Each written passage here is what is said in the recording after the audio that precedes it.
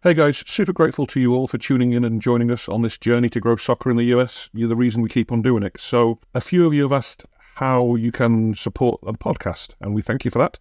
So today we're shouting out Buy Me a Coffee. It's a platform that makes it so easy to give us a little digital thank you. You just go over to Buy Me a Coffee page, which is buymeacoffee.com/DKCUbuildit. That's buymeacoffee.com/DKCUbuildit, all one word. Pick your level and then buy us a coffee. That tip goes straight to us right here at DKCU HQ and is a super easy way, hopefully, for you guys to show some direct support and appreciation of this podcast. Look, we know everyone can't buy us a coffee, and that's okay. You tuning in and spreading the word is more than enough. If you do enjoy the show and are looking for a simple way to give back, check out our Buy Me a Coffee page. Just a $3 coffee is hugely appreciated and helps this show keep on ticking. However you support the Thought Pod, thank you sincerely from the bottom of our hearts. On with the show. John, you good? I'm good. Let's roll, baby. Ladies and gentlemen, leaders and fighters for freedom and liberty and the American dream, the best is yet to come.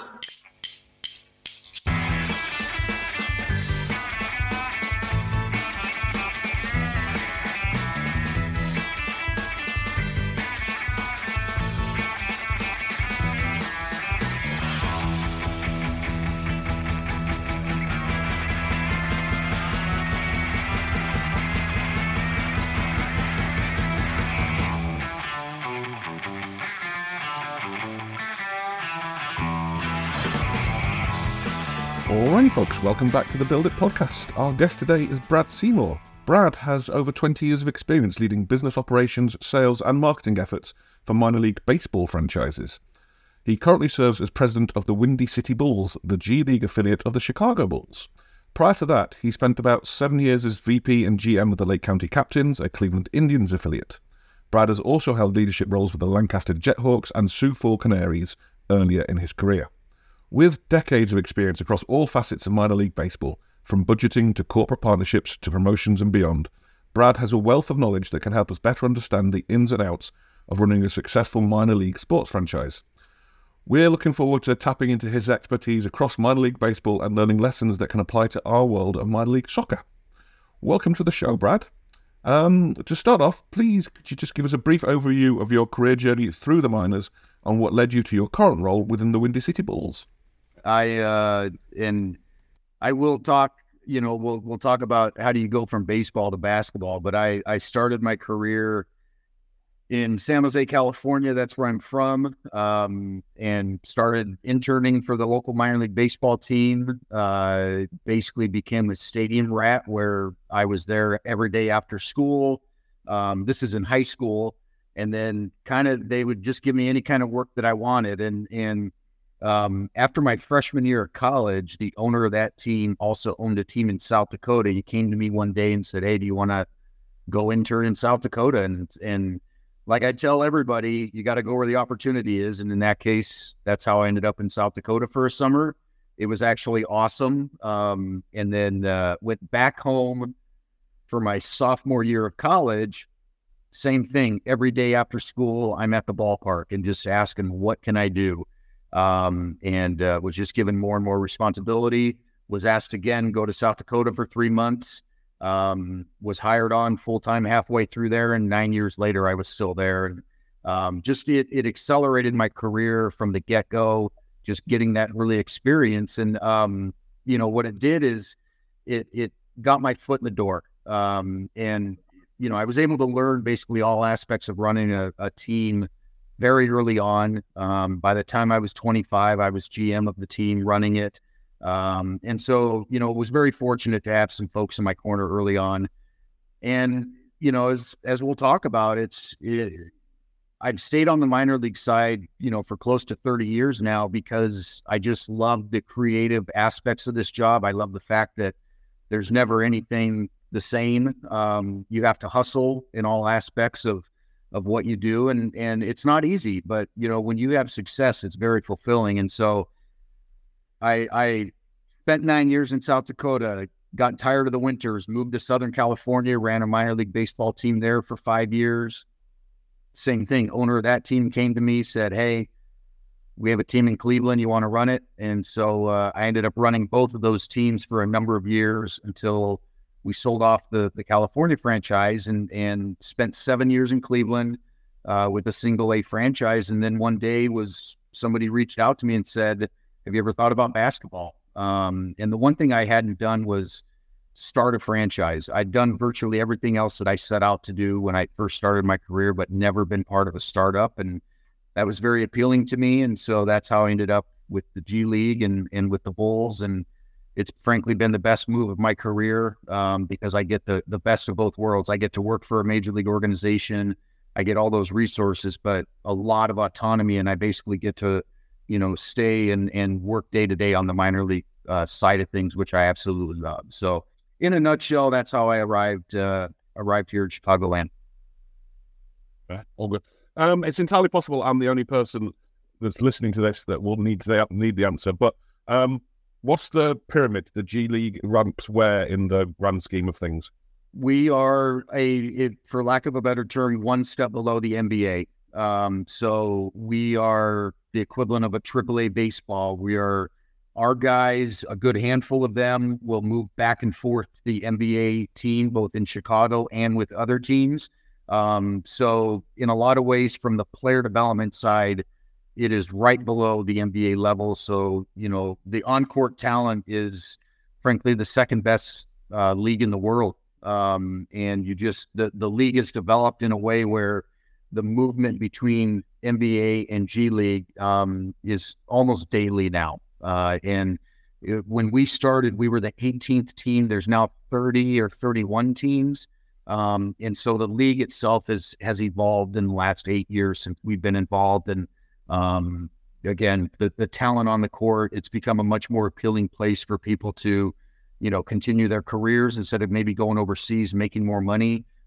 They're literally a phone call away from playing in the NBA. And so that's kind of the cool aspect as far as watching the talent on the court.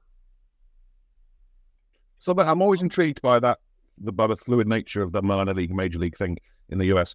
How do you help fans create an affinity with like the jersey 23 or whatever? And obviously 23. Yeah. But because if there's no guaranteed longevity and players aren't necessarily signed up for a 5-year contract. And it's for that reason. We don't necessarily promote specific players. We certainly use, I think of our advertising campaigns, we'll use player imagery, but we're not using John Smith's name.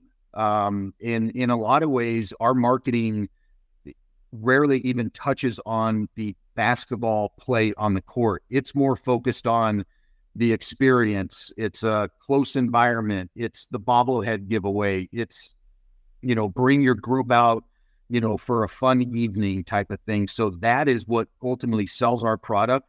There's a very small minority of fans that know every player, the hardcore basketball fans that's what they're here for. 90% of our fans are here for reasons other than the play on the court. And that's our approach. That is our job. On the business side is to put butts in the seats. We have to create reasons for people to want to come here. And that's where the creativity comes into play that I love.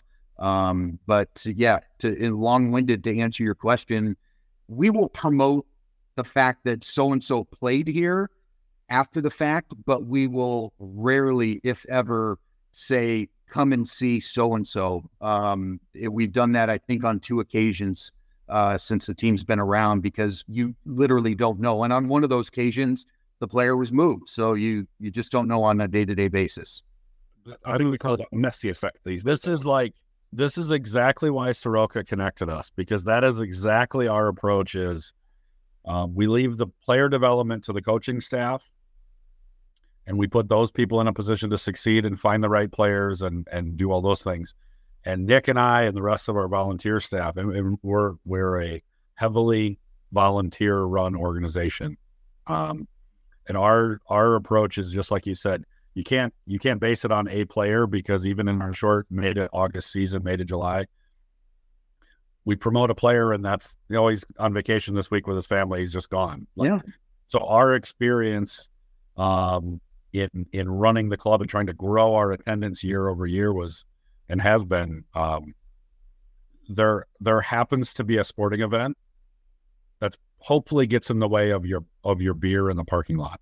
Yeah. And building some of those narratives around what the club, in our case, what the club's ideals are and the things we do in the community to support. That's been our marketing efforts, and Nick runs all that to really try to just kind of cement that as an experience that we don't want people in the community to miss. I mean, we unfortunately we only have maybe 12 home games between our men and women's teams in a summer. Yeah. So it does give us a ton of opportunities. But do you find yourself then at the top of the organization? Do you do the same where you really leave the playing and the coaching and all that is you maybe help with the administrative stuff, but like you're not scouting, you're not doing any of that stuff. I'm not deciding who's starting tonight. I'm not deciding who's on the roster. I work closely with the basketball side, but it is more on the administrative side. It's making sure that the needs are being met, the expectations are there, especially with, again, so much movement between the NBA side and our side. There's a certain level of expectation that, is needs to be there. And so it's my job to make sure that the environment that they are working in is one that is conducive to them being successful. It's one for player development. But yeah, I deal with things like creating the budget for the basketball side. There's people that will handle travel and whatnot. So a lot of financial decisions will roll through me, but I am more than happy to hand off and not have any involvement with the roster side of it. I had experience doing that early on in my career in baseball, and I certainly am glad I had that experience, but it's not something that I have much interest in. And I'm more interested in doing everything that we just talked about and touched on is, being creative and developing reasons for the community to want to embrace this franchise and come out and have an experience. And that's what's always been appealing to me as far as running, these various franchises I've been with. I'm going to keep rolling, Nick, because this is what I do. He just sits there and looks pretty. So give me, I don't know what size of an organization is in the G League. What does your staff look like? Sort of give us an overview of how many people you have and break that down. And then I'd like to hear a little bit about what should someone expect when they show up to a Windy City Bulls game from an experience standpoint? Gotcha. I will say that there is no one template as far as, staff structure in our league. It ranges, and a lot of it has to do with every team is owned by their NBA parent, or at least in some cases there's a little bit of a hybrid, but for all intents and purposes, a lot of resources from a manpower standpoint can come from the NBA side. So dedicated staff, in our case, we have 8 full-time people, myself included. 5 of those are focused on ticket sales. And then we have myself who, oversees a little bit of everything. We have a PR person, and then we have a business operations person. Everything else from a manpower standpoint or resources comes from the Chicago side. And it is, it's one of the reasons why we're able to keep our head count relatively low. There are teams in our league that do not have the same resources that we do, or get the crossover work from the NBA team. And so their full-time staffs can be upward of 20, which is, more so in line with maybe what you'd see in minor league baseball, where, in most of those cases, you are an independent company that has an affiliation with the major league team, but on the business side, no relationship there. And so you have to literally hire people to do everything. And so that's the world I came from. Certainly a much smaller operation. During the season, we bring on about the same number of interns to work in various areas of our operation. So we certainly ramp up for the 6 months of the busy season with the regular season and whatnot. But by and large, it's a relatively small, close-knit staff that we have here full time. And then, what was your other question? Oh, what do you expect when you come to a game?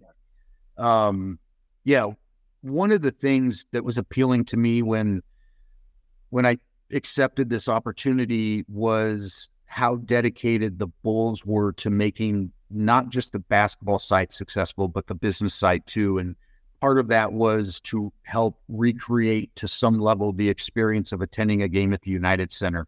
So the Bulls are known for its entertainment value, and what you get when you attend a game. We've brought several pieces of that to our environment. We have the same people that produce games in Chicago producing our games. So entertainment wise, there's a lot of synergies. And that's one of the things that's then something that we've promoted since day one is, we're out here in the suburbs. We're 25 miles door to door, but we're an hour and a half because of traffic. So we're a standalone market when it comes to us in downtown. We know it's difficult. We know it's expensive to get to a game in Chicago. So we're basically, for lack of a better term, bringing the experience out to the suburbs. And we've done that since day one. It's something that we take a lot of pride on, and just making it interactive. There was somebody early on that said, going to a Bulls game is like going to the zoo. Going to a Windy City game is like going to the petting zoo, because you're part of the show. And so that's kind of a thing that we live by when we develop each of our events. It makes a lot of sense. What is your relationship with the arena? I think before we started recording, you mentioned you have a lot of flexibility there. What is that relationship, and how does that sort of play in with your ability to put on the show? Yeah, 24 times a year. We have, well, first and foremost, we have a great relationship with both the village and the arena management. Those are the entities that run this building. So we're tenants. We have a lease to operate in here, but to your point, our responsibility is to operate our 24 home games. And so the relationship with the arena is one of the best in the league, based on, my conversations with other teams and other markets. A lot of flexibility, a lot of coordination too with the building. Building management is also very creative when it comes to marketing and whatnot. And so over the years, we've collaborated on several things. They bring ideas to the table. So it's a two-way street. They want to see us be as successful as we want to be. And so they have a lot of incentive to provide, ideas and just some of those types of resources to our operation. And since day one, we've had a very open partnership, in terms of sharing and collaborating on things. So, the 24 home games, beyond that, the schedule in the building kind of ebbs and flows a little bit. So there'll be stretches of time where the court's down and we're able to, rent it to the community group or rent it to the youth league to come out and play a game on a non-game day. And those are some of the benefits that, the building has given us some leeway in terms of how we operate. And, it brings more people into the building. And that's what both of our goals are, when all is said and done, is to try to get bodies into Now Arena. Preach into the choir. We play at NIU at our soccer stadium, and they've been great since we started. And I can't believe they actually let some brand new startup, not sure what we even are as a soccer club. Yeah. It was, looking back, it's pretty incredible. This year, you talk about turning over a stadium like you're dealing with. This was the first year we put our field side banners up for the whole summer and left them and didn't have to put them up and take them down those things that are, they're such simple things. Anybody can do it, but it just is one more thing to worry about on a game day. And 100%. Yeah. Such a benefit to just kind of we essentially had control of the facility most of the summer, Yeah. And then others used the field, but the rest of the things around it were, we were able to do a lot. And actually it allowed us for volunteer staff to show up. I think we ended up showing up about a half hour later than normal. Yeah. Which is just cuts the time down for all the people that are just volunteering. We don't have quite as much to do. Let's just roll in. We were able to leave our merchandise in the building and not have to set up. In years past, I would send pictures of people that I had to load everything out of my basement into my truck, haul it over there, all that, and then bring it all back, carry it to the basement every game, every week. And it was like, I know, it's amazing. It's grind. And it's those little things very similar to our building where, you know, in a lot of ways, a lot of times of the season, we can go a week stretch, only have to set up once, play 1 or 2 or 3 games, break down after that last game. Obviously, it's all schedule dependent, but it just makes a big difference when you don't have to do it day after day after day. And, you know, it's just that wear and tear. So the other thing that the building's been really good about is, you know, just the co-branding of our franchise in, for example, we have giant concourse signs that are static. They're up for every event that show what the game experience is like. So there's some basketball player pictures, but then there's also pictures of the girls basketball team on the court. There's pictures of the mascot interacting. And so people that come into this building for other events see right in front of them what this basketball team is and what I can expect when I come to a game. And so that's also been a big piece of, again, that relationship that they've allowed us to really brand the building as our own in a lot of ways, that we are the tenant team. Yeah, that's a very nice luxury. And especially it helps that you're in an indoor environment. Yeah. And you're there longer and you have offices there and all those things. So that's interesting. And can I keep rolling, Nick, or you want to? Okay, here I go. All right, let's start. So I find it interesting. 5 of your 8 staff, I think you said, are ticket focused, which I'm speculating when you say ticket sales, that includes community outreach, finding groups, finding the girls basketball team, like all of that community connectivity falls under tickets. Yes. Yeah. For the most part, it's, you know, spending a good chunk of the off season selling memberships, and then also finding the groups and prospecting the groups, which really is our bread and butter when it comes to ticket sales categories. We do really well in groups, but it's about going out and meeting those folks face to face in the community. A lot of what we do also, because we're such a young franchise, relatively speaking, but minor league basketball is also something that is relatively new. The league itself has been around for 20-ish years. So not a lot of people understand what minor league basketball is. You go to somebody and say minor league hockey, minor league baseball. Yeah, I've been to a game. I went to a game when I was a kid, blah, blah, blah. You don't have that same synergy in terms of talking about minor league basketball. So when we're out in the community almost every weekend in the off season at the festival or whatever, we're talking to people and we're educating them about what is this G League, what is this Windy City Bulls I hear about. This is what it is, and this is the experience you can expect when you come. And a lot of that all dovetails into how we sell and promote our ticket sales. That's an undefined level of. I use minor league a lot because I think Americans understand. Nick doesn't know what it means. Americans understand what it means. And because we float around the term semi-pro and elite amateur and all, like, it's minor league. It's not professional. It's whatever. It doesn't, paying players or not doesn't really factor in. The point is it's a minor league experience. And so it's something that we struggle with our education too, is where do you fall sort of within the magical soccer pyramid for us? And then we always come back to, does it even matter? Yeah. I don't really care who the players are. I don't really care who the opponent is. I'm here for a hot dog, a beer, and my kids to have a good time. 100%. So education, right? Yeah. But that's actually a great point, and I'll give you some examples. So it's probably been 2 or 3 years now, but Major League Baseball did a massive restructuring of minor league baseball, and teams changed leagues. Teams got moved up, moved down. Some teams lost their affiliation, and which means their players did not come from the major league organization. They had to go out. They became independent. They have to go out and get their own players.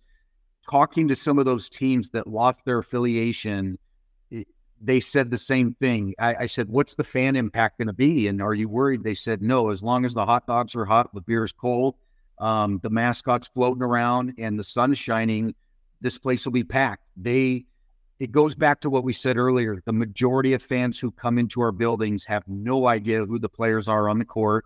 And that's not the reason they're there. They are there to spend time with their community, spend time with their family, and we're providing a reason for them to come. And so, in talking to those baseball teams that went through that, there's been little to no impact in terms of attendance and experience, because at the end of the day, it goes back to what are we marketing? And it's almost saying everything else except what's on the field, or in our case, what's on the court. Yeah. I think the other thing that you mentioned too is you said in your off season, I think you've got about a 6-month off season, give or take. Yeah. So you mentioned that your ticket staff would be out at events and festivals, and I'm sure you're setting up tables and doing the thing and, doing what you do, like in-person outreach. Is that something where you've been in the role, 7-8 years? You guys kind of have the calendar of, we know these towns are doing these things, and you kind of it's almost on repeat now because you've got the off-season routine dialed in. In a lot of ways, yes. And, that goes, those first couple of years, we were accepting invitations and seeking out everything. Well, you quickly learn, okay, this one is worth our time. This one is worth our investment if we're sponsoring something. And so, in a lot of ways, we have the core off-season events that we know we want to go to, that we want to be involved with. And then you mix that in with trying, a handful of events that may pop up, and you try. It's just like anything else. And you kind of live and learn and create that off-season cadence of being out, but also because we have such limited human resources, you got to pick and choose too. And so we've gotten pretty smart in terms of identifying which ones are critical. Yes, no brainer, we got to be there, versus the ones that maybe we say no to, or you pivot and try something new. And that's based off past experience where maybe the crowds weren't there, or that type of thing. It all makes sense. The thing we wish we had more is just more time, and we certainly got the passion. We just can't seem to figure out how to just be out there all the time. And we're continuing to grow. I want to talk about, you mentioned memberships. I want to talk about corporate partnerships too, but Nick, wake back up. Seriously, go crazy with this. There's enough guests on this podcast that just nerd out about marketing and stuff. So you go wherever your heart desires, Princess. Okay. All right. Thank you, dear. So you mentioned memberships. Do you guys do is that like season tickets? Yeah. For season tickets, how does that work? Yeah, memberships is the new term for being a season ticket holder. So same thing, same concept. The one thing that has changed though over the years is, the idea of individuals committing to season tickets seem to have become few and far between. And so people are looking for flexibility. So like our flex plans have become really popular. People want to dictate their own time. And so when we're selling those types of memberships, the majority are going to be the flex plans that people can decide when they want to come and when they don't. And those seem to be really popular.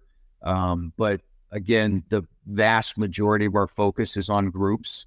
That's where we've seen a lot of success. And, every market's a little bit different. This market, especially when I talk to my counterparts with other teams, this seems to be a group heavy market, in terms of the Chicago suburbs. And so that's where we put our focus and in seeing a lot of the success. We do really well on the weekends. We also have philosophies in terms of, we put all of our eggs into our bigger dates, our bigger, Friday, Saturday, Sundays. We will have a handful of Monday, Tuesday, Wednesday games that, for all intents and purposes, we almost mail in, because our focus is building and selling out those bigger events with the bigger promotions. And then the weeknights, hopefully we get to a time where those are also creating demand. But, again, you got to kind of pick and choose your resources. We're going to put our resources into those bigger nights when we know on the weekends that we're going to draw well. And that's proven out, in the last couple of years, that we do really well on the weekends because of all the resources and just focus that we put. That's where all of our advertising goes. And so it's also, there's some philosophy behind it where you can sell out one of those games and you start turning people away. People start to understand, hey, this is a bit tougher ticket than maybe I thought. I can't wait until the last minute. And so we're starting to see that bear fruit a little bit, especially with some of our popular areas in the building, where the advanced ticket sale has become pretty prevalent. So we had this discussion. I'll give you a short background. Our women's team, our men and women both played at the same time. Women's team their league plays on Tuesday nights generally. So we've had the same discussion. We wanted to bring both teams up and do what we can to promote, but the same problem exists. It just happens to be our women's team plays mostly during the week. Yeah. The counterpoint to everything you just said, and I'm not saying it's wrong because we're trying to figure it out, but our counterpoint has been, well, people come to the women's game, which for us is actually can be a different audience. It's different fans. Yeah. And then the experience isn't fireworks. And then they don't know that there's a better thing experience-wise on Saturday when we're going to put a bunch of effort into it. So then we actually, I guess there's a level of concern of, are we mailing it in too much on Tuesdays? And we're doing things at a much smaller scale, but are we giving, maybe it's somebody's first impression and they're getting a not so good one. And now we have to then, it took what do they call it? Customer acquisition, right? We had to hustle to get them there. They showed up on a Tuesday, and now we got to go, whoa. We kind of mailed it in. Come back Saturday, where we're going to have 300 more people. And that's one of the things we've struggled with just in the last, it's a good problem, right? Yeah. But and I think it's a point. I'll clarify, and maybe mailing it in isn't the right term, but so for example, we've got a limited advertising budget. We will advertise all of our games on the weekends. We don't put any advertising dollars behind a Tuesday night. We will not do a bobblehead giveaway on a Tuesday night or bring in somebody for a special appearance on a Tuesday night. When you come into the building, though, it's going to be the same show. It's going to be the same experience on a Tuesday, on all 24 of our games, regardless of what night it is. So when I say, where we put our resources, it's those types of things. It's the marketing, advertising, giveaways. We try to shift most of our groups into the weekends, but there's always going to be a handful of groups and a handful of individuals who clearly will come to the weeknights. And when they step into the building, they're going to get a great experience. We don't necessarily cut down on what that is like for exactly the reason you explained. You don't want them to walk in and feel like, wow, this is a boring thing. What did I do? And we're trying to say, no, come back Saturday. So that's to clarify, that's what I mean when I say resources and kind of where we direct them depending on the day of the week. That makes a lot of sense. We're dealing with, we're making the decisions and we're dealing with, maybe 600 on the weekend, 200 or 300 on a Tuesday night. So it's like half the attendance. And for us, it's making conscious financial decisions to say, all right, well, we're not going to put the bounce house up. We're not going to have the face painters. We're not going to have this. We don't even make Nick drive out on Tuesdays from Des Plaines. It's just a different thing. Yeah. And because it's the women's team during the week, it can look like we're just not treating them equal. And I don't think we've had massive feedback to say that, but that's where we don't do the same stuff. Yeah. Because the attendance doesn't justify all that extra stuff. Yeah. And so we're kind of having those discussions now in our off season we got to invest in it then if we want to grow it on Tuesdays. I'll say, I learned big lessons, especially my first year here, because I came from an environment where I was doing 70 home games a season. And same thing where weekends were giveaways. Monday is your dollar night for food and Thirsty Thursday and all that. And I came here and my initial thought was 24 games. That's nothing. We're going to load up every one of them. And that first year we had tremendous resources behind all 24 games, and Tuesday nights were the same, and so we quickly realized and pivoted in that second year and said, you know what, maybe we don't advertise our Tuesday nights. Maybe we don't do the giveaway or bring in the Bulls alumni for an appearance on a Tuesday night. It's not going to make a big difference, you know, and maybe the only exception to those are, you know, during the holiday breaks when, again, you don't have to go to school the next day. You know, those can be treated as weekends. But if it's a Tuesday night in February, I quickly learned just because it's 24 games doesn't mean Tuesday nights are any different. And so that's just an approach that we've taken, you know, since that second year. Well, that makes a lot of sense. Last thing I want to ask about memberships. One of the big motivators, aside from flexibility, and I think that's a good point, and I think that's something Nick and I have talked about with our ticketing. What do you offer for perks? Like, what's the thing that I get instead of just buying 10 tickets online? What's the thing I get as a member? So a couple of different things. We have our floor seats. We call them our premium areas. You're getting every benefit that we offer. So that could be anything from they include a pregame dinner in a courtside lounge area. Whenever we get any kind of swag from the Chicago side, jerseys, autographed items, those go to the premium members. And those are kind of surprise and delight moments. They're not promised, but we've been fortunate where we get some good hand downs and those immediately go to our premium holders. We were able to get Bulls tickets, you know, for some of our premium folks.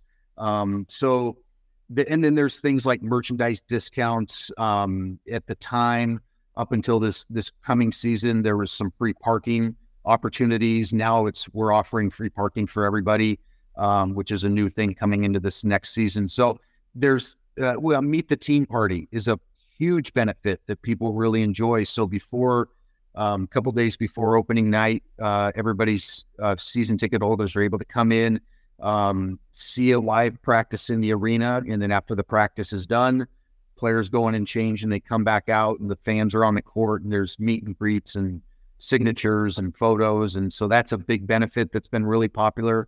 And then we'll host different events kind of throughout the year. We do a big summer social where we invite everybody out for basically a picnic out in back of the arena. So there's some one-off things like that. So those are, off the top of my head, those are kind of the main benefits that we'll offer to a member who the single game buyer is not going to be able to have access to.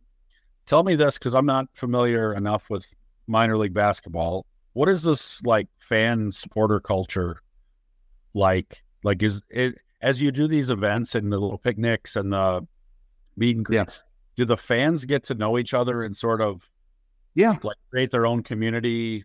Yeah, it's certainly smaller. Like, you'll have certain sections of people that have been around each other for, you know, a handful of seasons, so they get to know each other. So you kind of have these little pockets or cliques of people if they've been season ticket holders for a number of years and they obviously get to know their neighbor sitting next to them type of thing. That's typically what you see. Yeah, I think that's what makes it a social club. I say this all the time. We want to be a social club with a soccer hobby, right? That's exactly. Like we want people to come together because they all are friends. It brings people together, all those things. Okay. Last thing I want to nerd out on with you. Corporate partnerships, sponsors, not just collecting checks.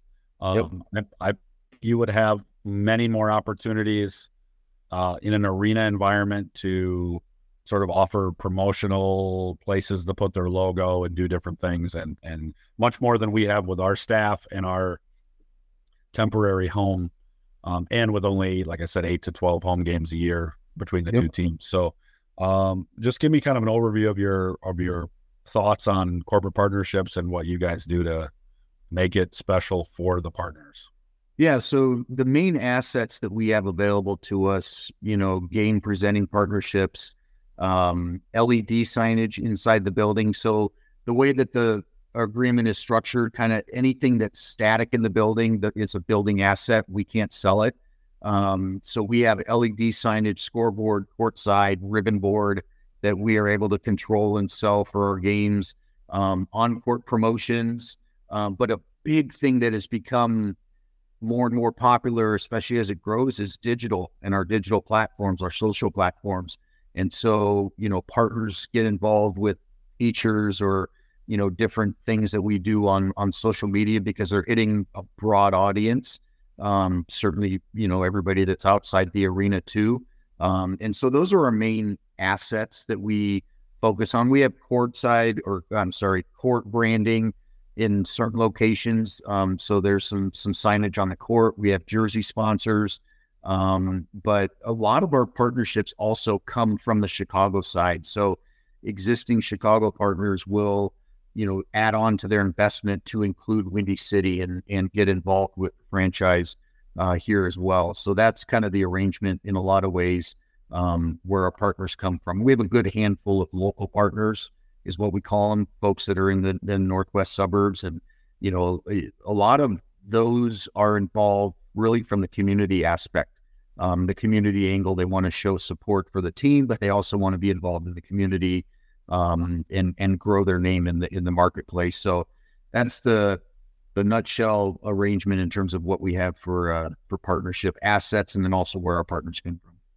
So we are probably 40% dependent on sponsorship revenue as a operational line item. Mm-hmm. So it's a big, to us, it's a massive movement for these 8 or 9 months of our long off season to figure out how to connect. And nobody within our organization does it as a professional to go out and say, hey, these are the things we have. How do I get in a room with a bar owner or we're not dealing with Pepsi or Jack Daniels. Unfortunately, we're dealing with, mom and pop store down the street, trying to figure out how we can tangibly help their business. And that's kind of our approach is, we want to be a sort of a community benefit club where, yes, if you can support us with a few $100 here and there, great, let's throw a banner up. But if you're having an event or you're hosting a fundraiser, let us know. And Nick gets the emails like, hey, please post this. And so we just kind of become this revolving door of local community things going on. And, if there's a sale going on at a partner, but the outreach part is difficult. And with is that part of the ticketing group? Is that a thing you a lot of it falls on myself. We have another individual who works on both sides, Chicago and us, that will be involved. But a lot of it falls on me to be doing the outreach, and that's part of my job. And cultivating those local partnerships.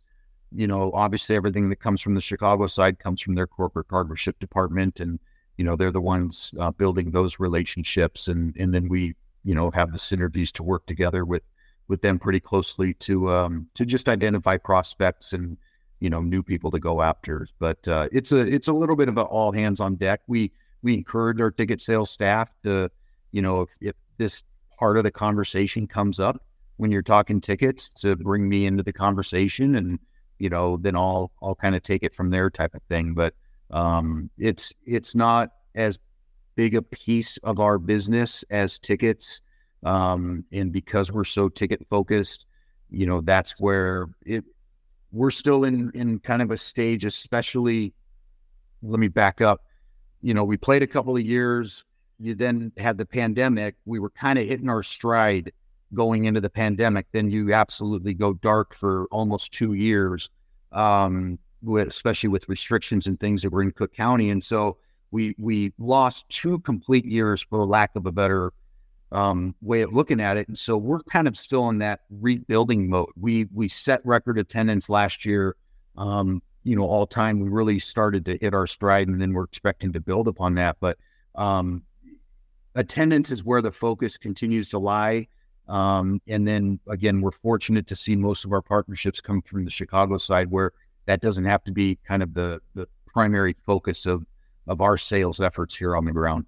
Yeah, that's a huge start. You're kind of like a few steps ahead with some of those, I imagine, and you're able to, like you said, they can add on, and that's a real easy way for them to spread their marketing money out, not just to the city, but to the suburbs. And I think that's cool. Nick, jump in here before we let Mr. Seymour get out of here. There you go. That's going to be a lovely edit for me, isn't it? All right. I just want to circle back to a little bit that you mentioned a while ago about promoting on through the social media and advertising and all that. Who's handling that? Is that you guys, or is that the Bulls, or have you got another one of those like internet, one for each, in each camp type people? Or it's a little bit of a hybrid situation. We have one person dedicated to PR and digital here with the Windy City staff, and then she works very closely with Chicago's very robust digital marketing and digital team to support some of the stuff that we're doing. But day to day, we're doing that here on the ground. As far as what you would see show up on our social platforms, we also work with the same marketing agency to place all of our paid advertising that the Bulls do. And so we work very closely with them from a paid standpoint. What we're doing as far as marketing outreach, that rolls through the same agency that Chicago does. But it's really, it's a hybrid situation, and it's become more and more important, as part of having a voice and, again, educating and spreading the brand. And so we continue to put more and more resources into it too, whether it's tools that she has to just make herself more efficient in terms of what we're putting out on social. But it's also just leaning on the expertise of the team in Chicago and leaning on a franchise that has one of the biggest followings in all of sports, and, just very knowledgeable people there. So we're fortunate to have that in our back pocket as well. Right. How much autonomy do you get in that, or does she get in that messaging? Like you're saying, it's going through the agency, but like there's got to be a differential between this is a Bulls message and this is a Windy City message. 100%. I mean, that is something, especially during the season, we deal with almost on a daily basis, people calling us thinking they're calling the Bulls. But our marketing, our paid marketing, is hyper-focused on about a 10 to 15-mile radius of Hoffman Estates. So we're not advertising our team in Chicago and really outside. We saturate this market. We call it our backyard because there's, 1.5 million people and, plenty to choose from there. So our marketing doesn't necessarily cross over with Chicago. It's very clear if you see it that this is a Windy City Bulls, creative and marketing piece, versus when I see the Bulls advertising tickets and whatnot, usually there's pictures of their star players and it's clear that that's a Bulls advertising. So, but there's still, people get confused when they see Windy City Bulls and they'll call us thinking they're ordering tickets for Chicago. It happens. It does. God bless them. Obviously you inherited the franchise, so you don't get any say in it, but does the branding itself have an impact, do you think? Like, if you're targeting the Hoffman Estates area and you're positioning yourselves as the Windy City Bulls, like there's a conflict there in itself, right? Of like, it's not necessarily. It is something. And I actually came in right at the tail end when they were deciding team name, team logo, and everything. So I didn't have a full say in it, but collectively, we knew that it was important to carry that Bulls brand to this versus going with a different name. As I've learned, in the 8 years or so that I've been here, the Bulls brand is one of the most powerful in sports. And so being able to piggyback off of that is just makes us that much more better and recognizable in a lot of ways. And so there was never a doubt that we weren't going to go in that direction. Does it create some confusion? Yeah, maybe. But, at the end of the day, people know Bulls basketball. And if they see Windy City Bulls, they know that there's likely an association there. So it's helped us without a doubt. Good. I don't want to see you fail. That's all. Just genuinely interested. All right. Just to wrap things up then, through this long and gloried career of yours, off the top of your head, what was your biggest fuck up? Oh gosh, too many to think about. Oh gosh, I can't. I need to have a canned answer because I've been asked this before. I mean, I off the top of my head, I can't think of anything. Doing this podcast is probably ranking at this point. It's suddenly by the minute. Yeah, there's just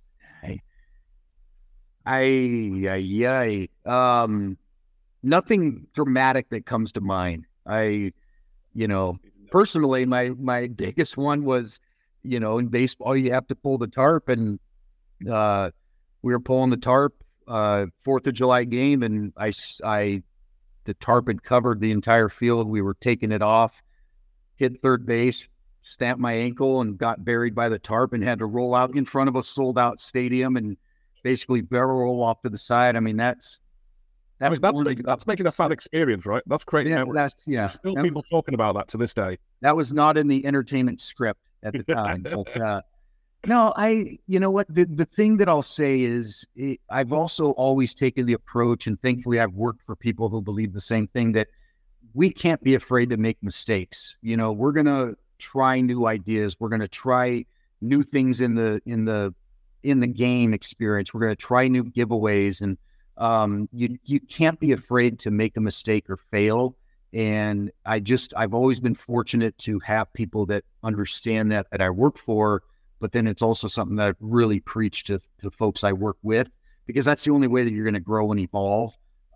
That's probably why I can't think of one dramatic thing, because there's been so many small failures that you learn from, and then you build off of them, and they just make you that much better. So if you're not trying something new, what's the point? Right? Exactly. And that's the luxury you have working in minor league sports. Your exposure, if you will, is not as big. And so you have the luxury of being able to try new things all the time. Indeed. All right, we'll not end it on a negative. What's the thing you're most proud of in twofold, in your time with the Bulls, but also like in the 30 odd years you've been working? I've had the opportunity to turn around 2 franchises and that were in some pretty dire straits and make them profitable. And so being able to come in, take over an operation that maybe needed a little TLC and implement some of the things that I knew and make them financially profitable in a relatively short amount of time. I'm proud of something like that. From an event thing, when I worked with the team in California, very proud of an annual aerospace night that we would do. We were in the area where space shuttle and all that was built. And so honoring astronauts and finding ways to pay tribute to what's important in the community has always been something that I take a lot of pride in. That's why things like bobbleheads and whatnot, a lot of the time I'll do them. They're not going to be a player. They're going to be something that is important to the community, because that's what resonates. And so I've always been very proud of things like that too. When I was in Cleveland, we had a lot of fun with Cleveland sports history, which isn't the most glamorous. And so we'd have some events, related to that again, resonate with the community, have a little fun with it. And it just gives you an opportunity to be creative. So those are some things that stand out. But I'm also, it's funny, in the last few years, I've gotten to the point in my career too, where I take a lot of pride in seeing people that I work with develop and grow their own skill sets. I work with a lot of younger individuals, and seeing individuals grow and prosper and move on in their careers has been something that I've really enjoyed. And I think as I enter kind of this next phase of my career and, timeline, that's going to be something that's going to be more and more important to me, is, working with those around me and helping them get better and move on to bigger and better things. For sure. What I heard from all of that, and it was all laudable, was that, John, we need to invest in Cindy Crawford bobbleheads. Well, it would be really nice if Cindy would invest in the Cindy Crawford bobblehead. Wouldn't that be lovely? Yeah. Cindy Crawford Tequila as the sponsor on them, and then away we go. And maybe we can get Richard Jenkins too and do a whole Step Brothers thing. Yeah. I'm all about it. I just need the connections. I need some. There you go. Those resources. What I need. All right, John. Anything to close off with? No. Really appreciate it, Brad, and I'm glad the professor, as we call him, connected us. and really excited to kind of watch you guys and see how things continue to develop. And I got a lot of good notes, which is kind of why we do this. I get to steal ideas from people and then put Nick to work. So stealing ideas is the number one thing we do. I'll tell you that. Well, I appreciate the conversation and also learning about what you guys are doing too. Lovely. Well, come out and visit us next summer. We would love to see you, and then you bring your clipboard and critique what we're doing wrong. Thank you very much, Brad. We'll be in contact, I'm sure, and we'll keep an eye on the Windy City Bulls. Sounds good, guys. Thank you, gentlemen. Thanks, Brad. Take care. Bye.